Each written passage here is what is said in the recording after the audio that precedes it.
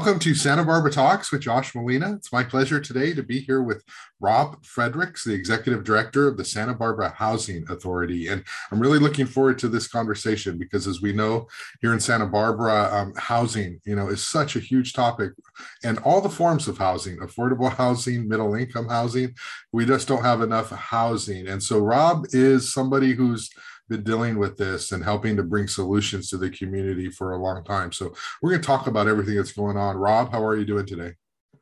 I'm doing great, Josh. Thanks for having me today. Appreciate it. Thank you. No, I'm really honored that you take some time here to talk. Let's talk a little bit about, before we get into the micro stuff, I want to talk big picture, affordable housing in Santa Barbara, and what are the challenges? What does it mean? How bad is it, the situation for somebody who wants to live in this community, both in the context of what the housing authority does, but just general, like how tough is it to find a place in Santa Barbara? It is generally a really tough market, and historically it's been a tough market. Ever since I've been working at the Housing Authority, which has been for the past 25 years, we've faced an incredible housing shortage throughout the South Coast, and it's not just a Santa Barbara problem. When you look at a macro level, the state has a housing deficit of 3.5 million homes, and about 1.2 million of those are needed for Capital A affordable housing, which means that for low income households, that means those that earn 80% area median income or below. Those income levels are set by HUD annually. And for Santa Barbara, the low income limit for a family of four is just over $100,000 per year. For a family of two, it's $80,500 per year. And a household of one, that's an income level of $70,050 per year. So to put in context, that's, people don't often look at those income levels in Santa Barbara. That's pretty high. And you have a service industry in Santa Barbara where a lot of people don't make that kind of income, hit those income limits. So we have a lot of low-income families, seniors, and disabled individuals that need affordable housing, and we don't have enough. On our housing authority wait list, we have just over 4,000 households in the South Coast that need affordable housing for low income, that we just don't have enough of that to provide. Over the years, we've done an admirable job of providing affordable housing for the community. And our mission is to provide essentially for low income households as a housing authority. We've produced over 1,370 hard units that the Housing Authority owns and manages throughout the city across 70 different unique developments.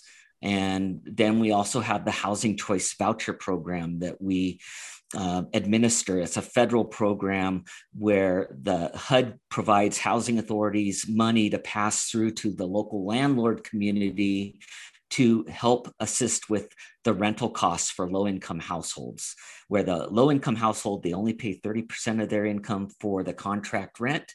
The Housing Authority voucher pays the difference between the 30% of the family's income and the contract rent. So it really makes things work. Unfortunately, there's just not enough available, again, to help everybody in need. And what you see happening are a lot of consequences with families being pushed out of the communities where they were born and raised, kids having to move away. You have commuters commuting in from North County or Ventura daily because they can't afford to live in the community where they work. And that causes a whole lot of issues, not only social issues with the families themselves, but environmental issues and just a lot of impacts. So we haven't been providing the housing that's needed. And when you have that disparity of the supply and demand, you're just going to have a spiraling increase of housing costs in the community because the demand outweighs the supply, and developers can essentially charge what the market will bear, and and property owners will do what they can to charge the rent that they can get from the open market. You mentioned a list. So this is a waiting list of what, more than 4,000 people who are on a list. How long does that date back? So the person who, I mean, how long have some of these people been waiting to get affordable housing? Years. And unfortunately, and the people come to us, and when they come to us, they need the help now. They don't need the help 5 to 7 years from the time that they apply.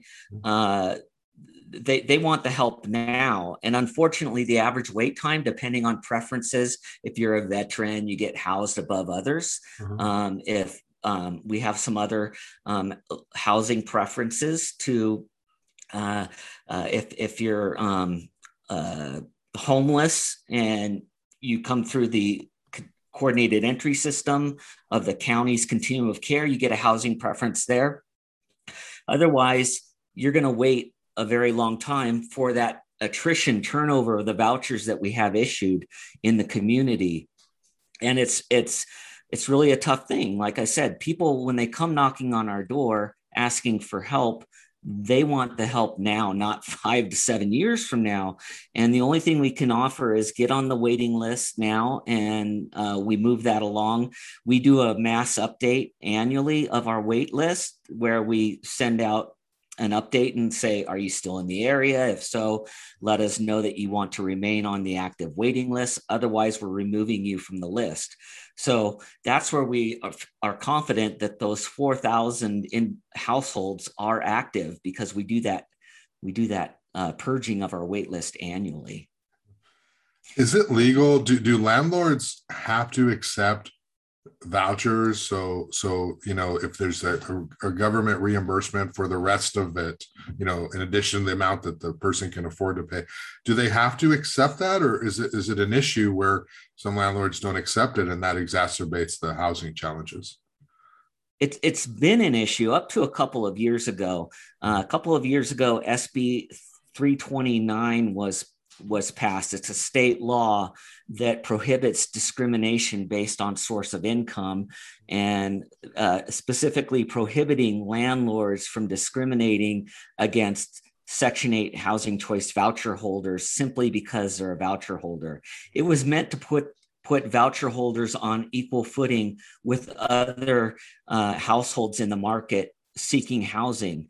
Now, a landlord still has their own suitability criteria that they go through when they can do their background checks on the voucher holder, and they could legally decline the voucher holder from renting to the voucher holder based on their criteria that they move through, but they can't simply say no to renting to a voucher holder. Before, you would see advertisements in the paper. Now on Craigslist is the main way people look for rental housing, and you would see advertisements from landlords that said in bold, no Section 8, no voucher holders. That is illegal to do since the passage of that bill. Some landlords aren't aware of that new law, and they still put out that kind of advertisement, and they still decline voucher holders. So it is still somewhat of an issue, but with that law that passed, hopefully that'll help. There's a movement at the federal level to have a federal law passed as well to prohibit discrimination based on source of income. And hopefully that'll be passed throughout the country, because it is a problem throughout the entire nation, especially in tight housing markets where landlords frankly don't want to get trapped into the bureaucracy of working with a housing authority and having to fill out extra paperwork, do extra inspections to ensure that the unit is safe. They want to be unfettered with government interference on it. But we try to be a very user-friendly housing authority. We do inspections on the same day that the landlord requests it. We do electronic signatures for contracts. We try to be really user-friendly with the landlord community, because if we aren't, the landlords would put up more resistance to the housing authority from working with us. Yeah. So as a reporter, I cover a lot of these meetings. I talk to people on these issues, and obviously there's a huge amount of the population that is supportive of affordable housing. There are some others, though, who take more of a black and white sort of perspective, which is not everybody can afford to live in Santa Barbara. If you can't afford to live here, go somewhere where you can. Can you talk about that attitude and that perspective? And does that hold up logically? Or I mean, just talk about that perspective. Like, well, go to Lompoc, go somewhere where it's affordable. Why do you need to live here by the beach? This is expensive. That's a perspective that I've heard. Can you talk about that? Yeah, I think it's for me, I don't agree with that perspective at all. It's something we always hear, when we propose a new development, we're going to always have a faction of people who are against the development costs to provide affordable housing in our community. But it's something that's needed. I mentioned that we have a huge service industry in Santa Barbara, and people need to really work where they live. There is something called the U.S. Constitution, which provides for the right to travel and the right to live where people choose. And I think that as a community, we need to stand up and provide the help for our neighbors that need that extra affordable housing help. And you can attack it from two different segments. You can provide the affordable housing that's needed, and we should also look at paying a living wage in the community to help people afford the higher rents. And I think we're starting to see some movement with higher wages in the service industry jobs, and I think the pandemic showing that the historically lower waging paying jobs, now they're coming out of the pandemic and they're needing to pay more to attract people to come back to work, which is kind of a good thing, I think, to help people afford the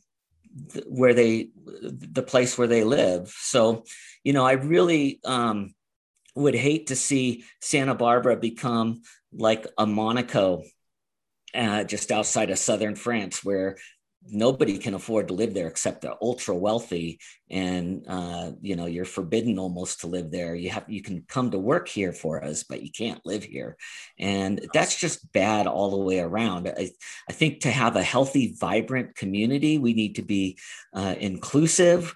We need more equality. And to do that, we need to provide the affordable housing that's needed. And like you say, we're always going to have the people on the other side that say, hey, provide it out in the desert, provide a big encampment for the homeless out in the desert and move them all out there. Well, a lot of the people who are homeless, I know, because I go out every year and do the surveys for the point in time count. I know a lot of these folks actually lived here in homes before they ended up homeless. Over 50% of the people we surveyed year after year actually grew up in Santa Barbara and lived here before they became homeless. And it's a failure of a lot of different systems, whether it's our healthcare system or our mental health system or just social systems, causing the increases in homelessness. And then you have a lot of people that were one paycheck away from becoming homeless, and then they end up getting a health issue or anything else, and they end up being forced out of their home and end up homeless. Now, there is a segment of the homeless population that that has a lot of mental health issues, and we need to provide the help there and the proper housing. We need to provide the proper housing. What's pictured behind me on my screen is El Carrillo. And we built that 15 years ago. It was the first permanent supportive housing development in Santa Barbara County, serving those who are moving from homelessness. And it's one of the most beautiful developments in Santa Barbara. And it's one of the most dense in Santa Barbara at 122 units per acre. But it's something we provided, and we've been able to provide stability for the people who are moving from homelessness and provide stabilize them, and then they're able to either move to more permanent, larger, less supportive services entrenched type of development and more independent living after they become stabilized. And it's been a terrific success. Frankly, we need 10 more El Carrillos throughout Santa Barbara. Yeah, I think it's a little bit of a myth. I know I've heard some people saying that, you know, people are holding onto their homes, holding onto their wealth so that new generations can't afford, there's not enough access to inventory to buy. And, I grew up here, and I can tell you right now, for those of us whose parents did not own homes, whose parents rented, all of us were driven out of the community, the locals, I'm fortunate enough that, that it didn't happen with me, but a lot of my friends, can't afford to live here. The people I went to high school with, and, it isn't as though, everybody who's in Santa Barbara owned a home. His parents owned a home when they grew up here. Most of us didn't, and most of us had to move elsewhere. And it's just this puzzle. Like, no, everybody has to figure out how to do it on their own. It's like survival of the fittest, almost. But I think your point is a really good one, that locals who grew up here can't afford to live here if their parents didn't own a home. And so now you've got like this new generation of people say, well, I should be able to afford to live here too. It's like, well, yes, but so many of us were driven out before you. It's very complicated. It isn't just something that happened 5 years ago. It's been going on for a long time. I wrote about a project recently on North La Cumbre Street. I think it was a 48 unit housing that went to the ABR. Can you talk about that project? And then you already mentioned El Carrillo. Talk about some of the work that the housing authority is doing to address this issue. Yeah, sure. So that development up on Upper La Cumbre, 210 North La Cumbre that you mentioned, it's something that we're really excited about. We don't have a name like we typically name developments like El Carrillo for that property yet, but it's a 48, as it's currently drawn out now, 48 unit development, large family development, meaning larger bedroom sizes. 25% of the units are 3-bedroom units. And then another portion of the development are 2-bedroom units, and a small number of 1-bedrooms that we're planning to put in there as well, with a community room. It's courtyard style development inside, to where there's play areas for the kids, raised planters for vegetable gardens. And why we're excited about that development is, for the last 15 years or so, we've been focusing our new developments on special needs like homeless, veterans housing, senior housing developments, but not housing for families, aside from the vouchers that we issue. And there's such a need for affordable housing for families with kids. So that's what we're planning there. It's in a great school district to provide opportunities for kids to go to get their education in a good school district. It's in a higher income area. When you look at Santa Barbara, the San Roque, Upper La Cumbre area is higher income. So it's an area that we thought was perfect for planning more family units. And that concept hearing we went to the ABR on, we received really good feedback.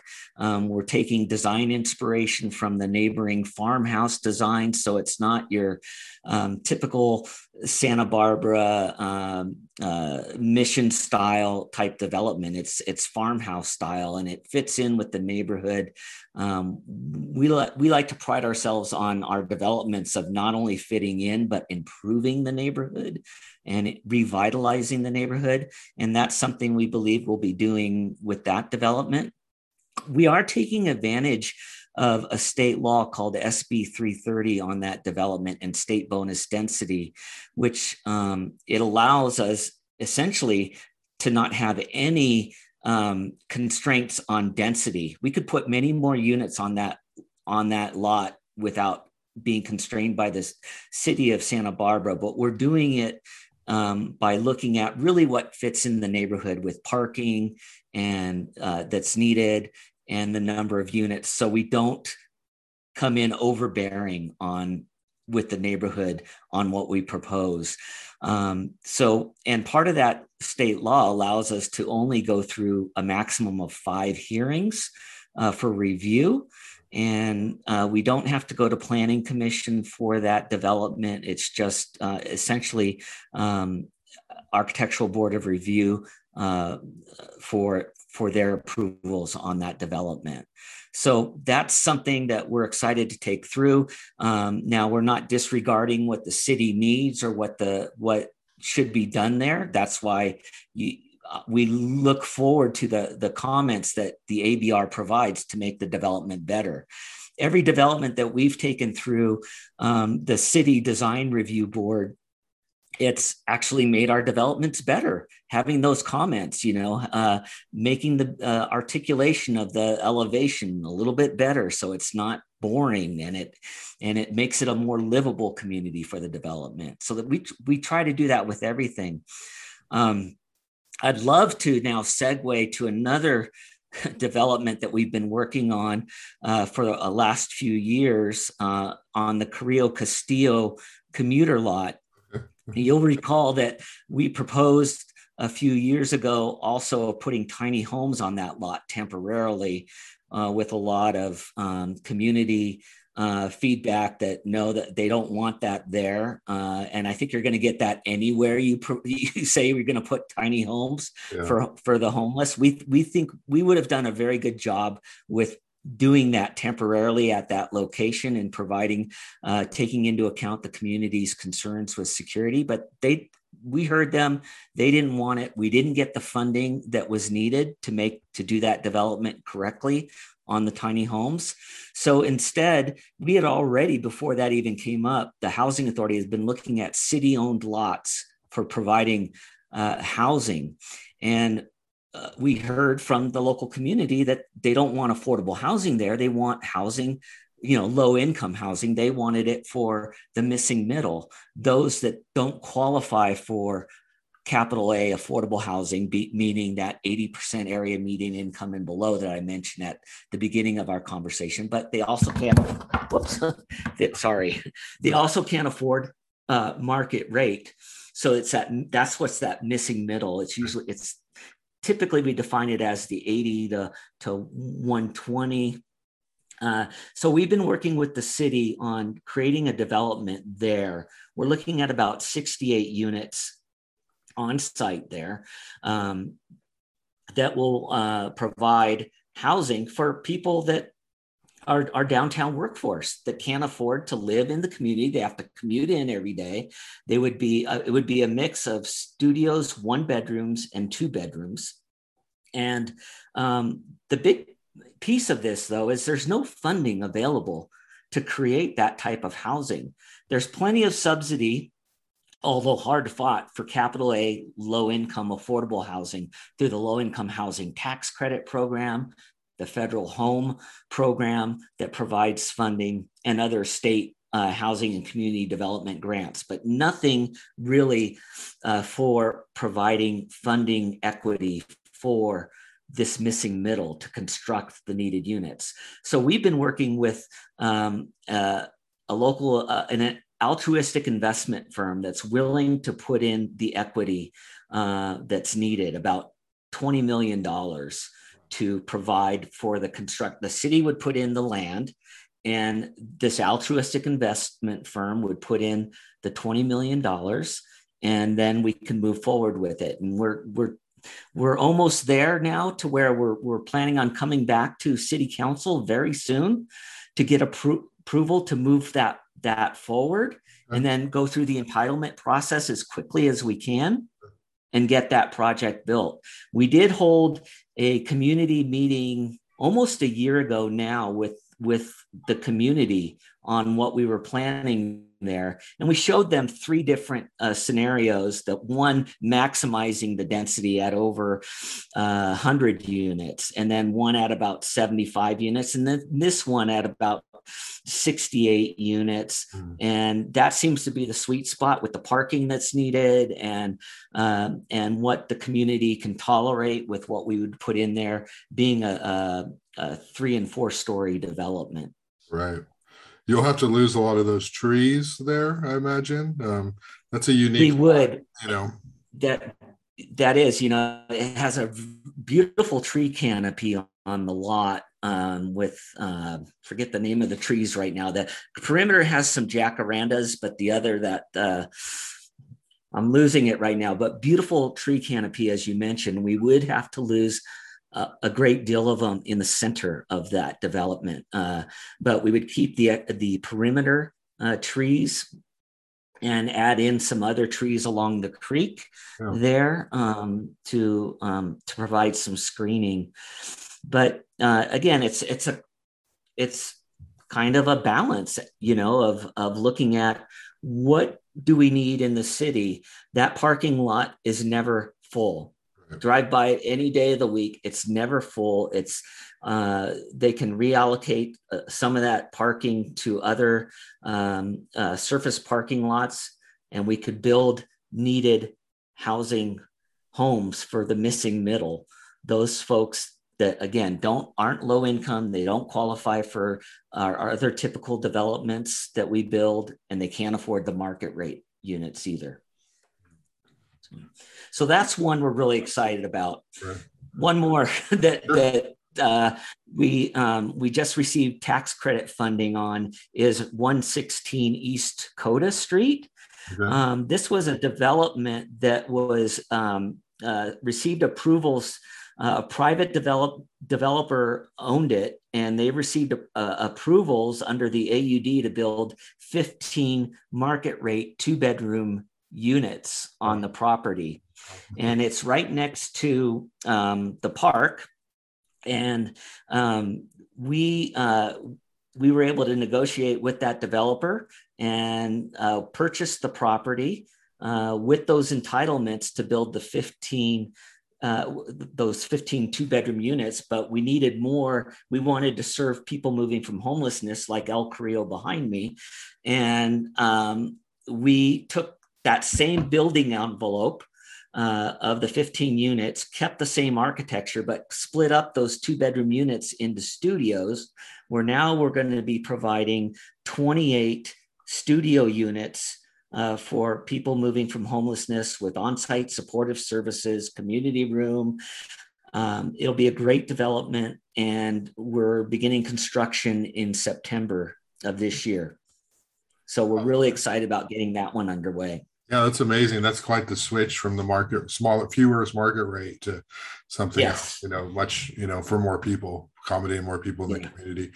Can you talk about some of the state legislation? We've seen increasingly in recent years the state passing law or attempting to pass laws that force local communities to build more. And there's this pushback, of course, with local communities saying, we need more local control. There's not a one size fits all. The state is saying, well, you need to do something because you're not building enough. And without this sort of push, nothing's going to happen, or not enough at a fast enough pace is going to happen. Can you talk about SB 9 and SB 10 and sort of what those are and what the real concerns are regarding one of those bills?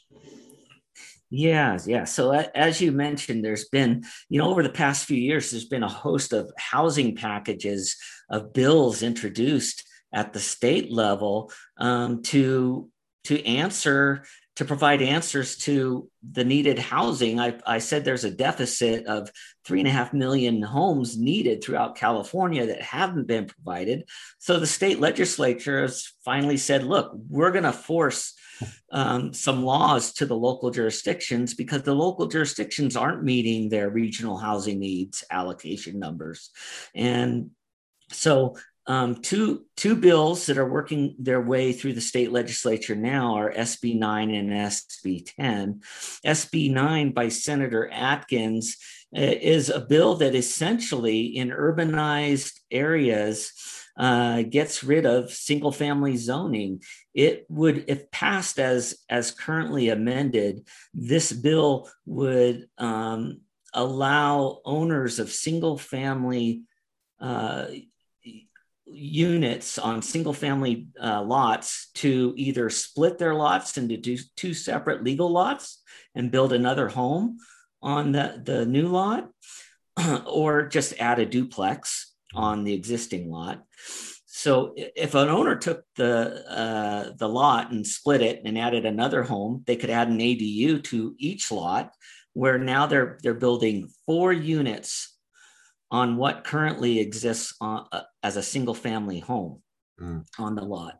Now there are a series of constraints where an owner wouldn't be allowed to do that. Again, if they're not in an urbanized area, if they're in an environmentally sensitive area, such as a high fired area, a flood zone area, they wouldn't be allowed to do this. But otherwise, if this bill is passed, they will be owners would be allowed to do that. So it's a serious upzoning from 1 unit up to 4 units. So what would that do? That would, one, increase probably property values and costs.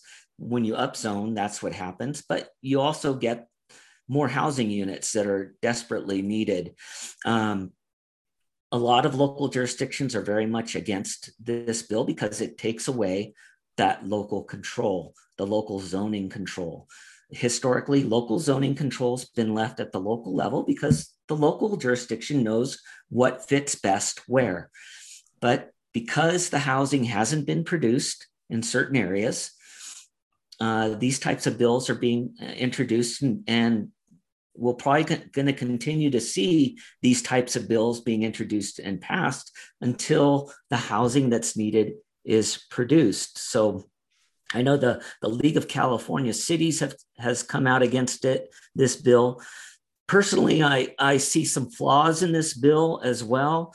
The bill doesn't provide for any requirements of affordable housing. In Santa Barbara, what we're seeing built, aside from what the Housing Authority provides, is market rate housing, not middle income housing, not moderate, not affordable. The private development communities are building market rate housing. We need more affordable housing, and I would have liked to have seen some affordability requirements on these duplexes that are being, at least for a number of years, to be provided. But I do think it's an opportunity in some areas, if the bills are tweaked, to provide housing. The other bill that you mentioned, SB 10 by Senator Wiener, is more of a permissive bill. It's not you shall do this, local community. It's more you may do this, local community, if you desire. And it would allow for a local jurisdiction to rezone a lot to allow for 10 residential units on the lot without going through CEQA. And it would also provide, which stands for the California Environmental Quality Act. And CEQA has its place for ensuring that you're not harming the environment with your new development. But also a lot of NIMBY organizations and individuals have used CEQA to stop affordable housing developments in the past. So a lot of these bills we're seeing are allowing the new lots that would be proposed like SB 10, the 10 units on a lot, to bypass CEQA and allow for ministerial approval at the local jurisdiction. But again, SB 10 is more of a may. It's not you shall do this. It's being left up to the local jurisdiction if they want to adopt it. And again, it has to be in an urbanized area near local transit to do this. So it's not going into, more of your rural type, it wouldn't be going up into the Riviera and allowing 10 units on a lot. That wouldn't be possible, but more in your downtown area would allow for that.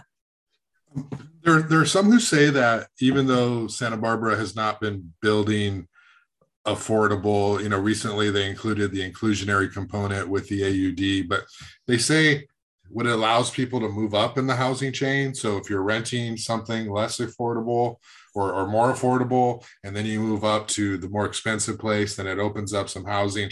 Is that real, or is that just like an economics argument that people make to justify building market rate housing? What do you think? I think it's a little bit of both. I think theoretically it would work, right? If you had these market rate units being rented to people that are currently renting those older existing homes.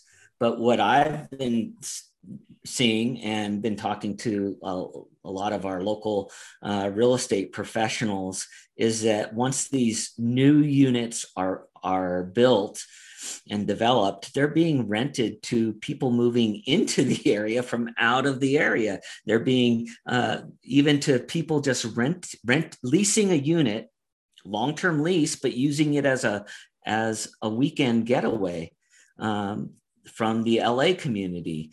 And we're seeing those rents, of these new development, these 2 bedrooms being rented for $5,500 per month is what the cost is. So a lot of the people that would move from their existing older units, they can't afford that.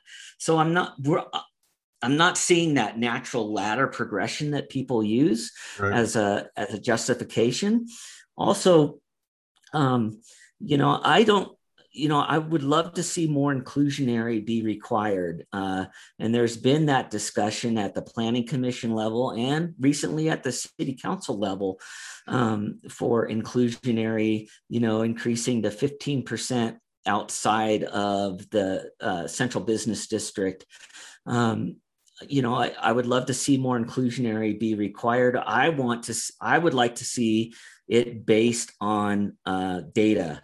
And that's where, I know Council Member Snedden and a couple of others wanted to move forward with that 15% inclusionary right now. But I don't want to see development be turned off and not get any of that 10% developed just because we're increasing it to 15%. I want to see that it's actually feasible through the study that they're doing. And hopefully, if the city can get that study done quickly, we're not going to lose a lot of opportunity between now and October when that study is done to see that, yes, we can go to the 15% and not have a problem. And I know other council members have wanted to see higher inclusionary. If in my utopian world, I would love to see affordable housing for every income level and housing provided for everybody, but we're not going to see that. The 10% inclusionary that's in effect now, how many market rate units would it take to get just 80 units? It would take us to build 800 market rate units to get the 80 inclusionary. We're not going to get, it's going to take years to get what's needed. We need more incentives rather than the carrot to have developers create more inclusionary. I would love to see fee reductions on fees to the developers if they agree to have kind of an increasing scale of allow them more units if they build a certain percentage of inclusionary. If they build 25% of the development at inclusionary, allow them some more units and give them some more fee reductions, on development fees. Development fees, even for affordable housing, they'll make your head spin. The amount of the fees. We paid $500,000 for our Gardens on Hope, our 90-unit senior development that we just finished on Hope Avenue. $500,000 in fees that we paid. Wow. That if you could say take a chunk of that and build more units instead of fees, that would make sense. Right. So, yeah. I want to talk to you a little bit about you personally. I know that a little more than a year ago, I asked you to be on the podcast, and you were dealing with some health issues at that time. And I'm really happy that you're doing better and you're turned the corner. But I want to let you sort of talk about it. Can you talk a little bit about, specifically your health issue in the last year and just how you've been working through that? Yeah.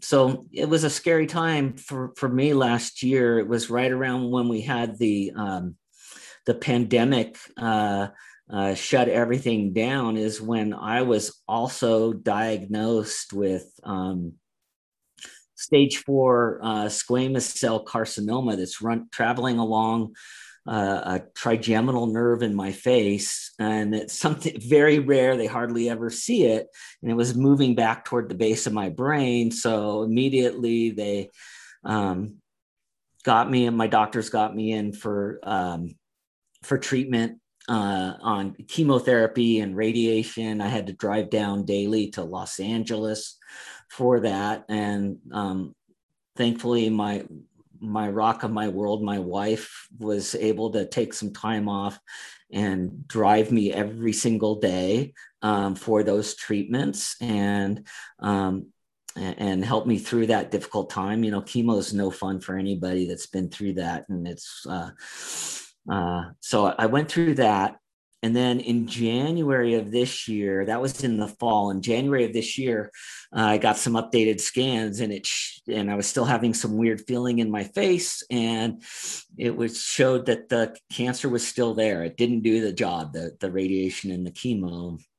And so the doctor said they gave me the maximum radiation they could give me when they did, and the chemo.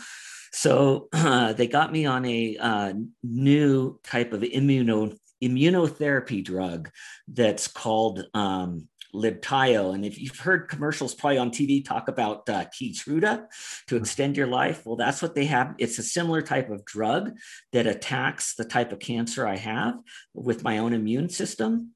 And I've been on that for several months now. And the latest scans I have seem to appear that it's working.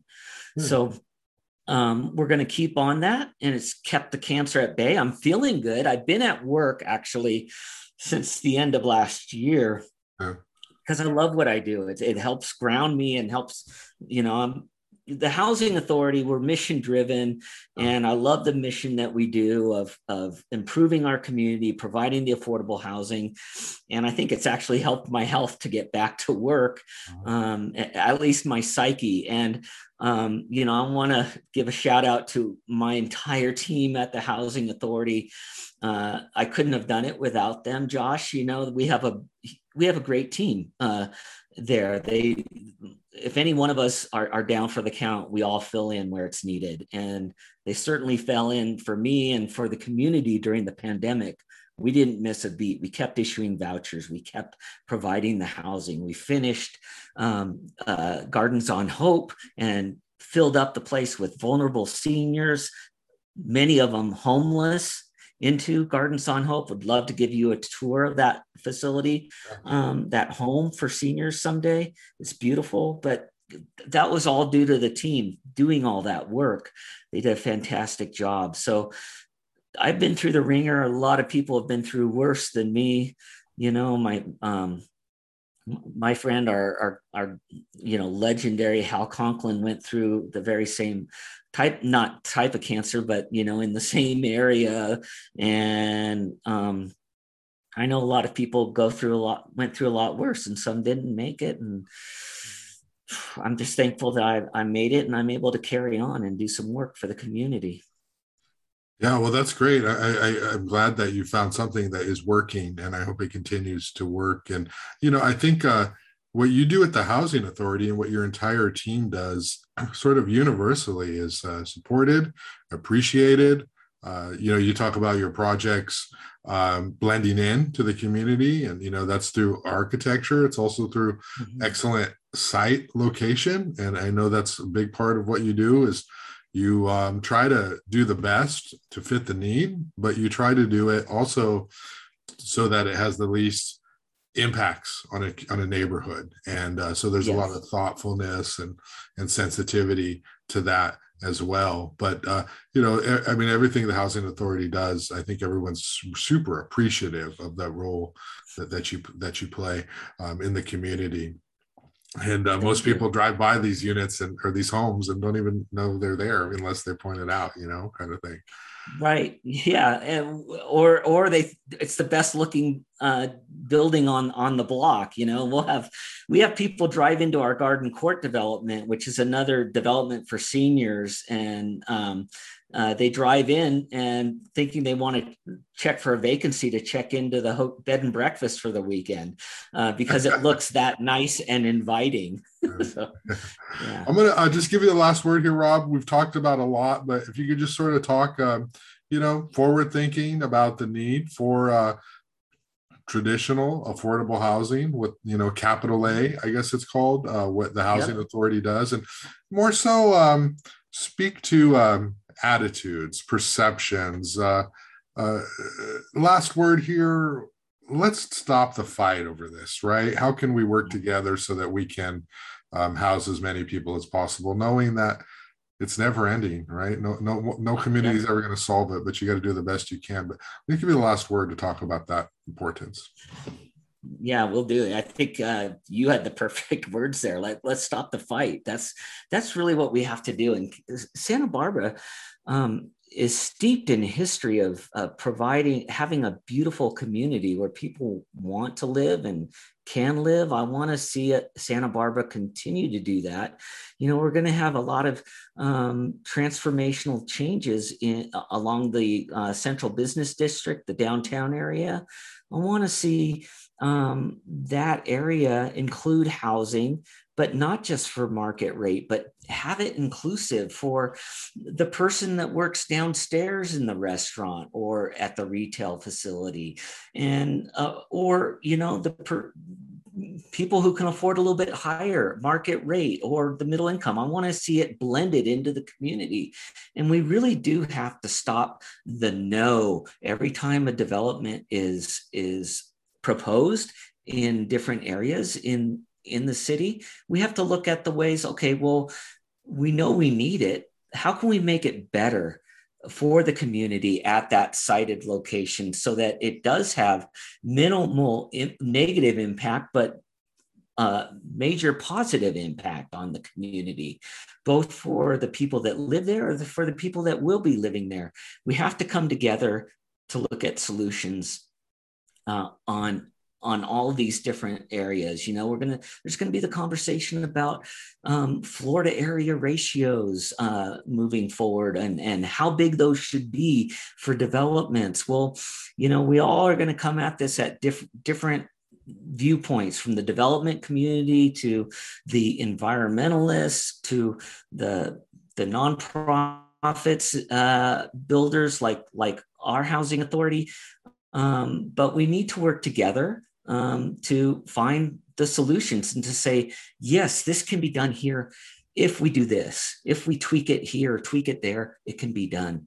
Um, you know, I, I just, I really want to see Santa Barbara continue to be the jewel that everyone holds it up to be throughout the world, even that it's a beautiful place. But we need to have it be a place where we have equality and inclusiveness. And if we don't have that, we're not going to have that place that's held up as a jewel. So. Well said, Rob. I appreciate your time and enjoy the rest of your day. And thanks for making time. And good luck to you professionally and personally. Thank you, Josh. Appreciate the time. Thank you.